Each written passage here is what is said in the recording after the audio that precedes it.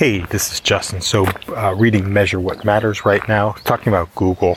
And Google has two buckets of goals. It's got committed goals and it's got aspirational goals. And committed goals are ones that, are tied to particular business practices, and those get hit, or get made, I guess you could say, or get achieved.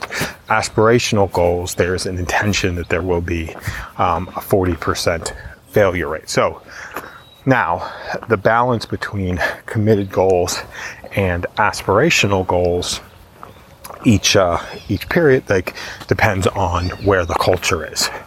And it depends on where the culture is at that particular moment, and that's what will dictate which ones are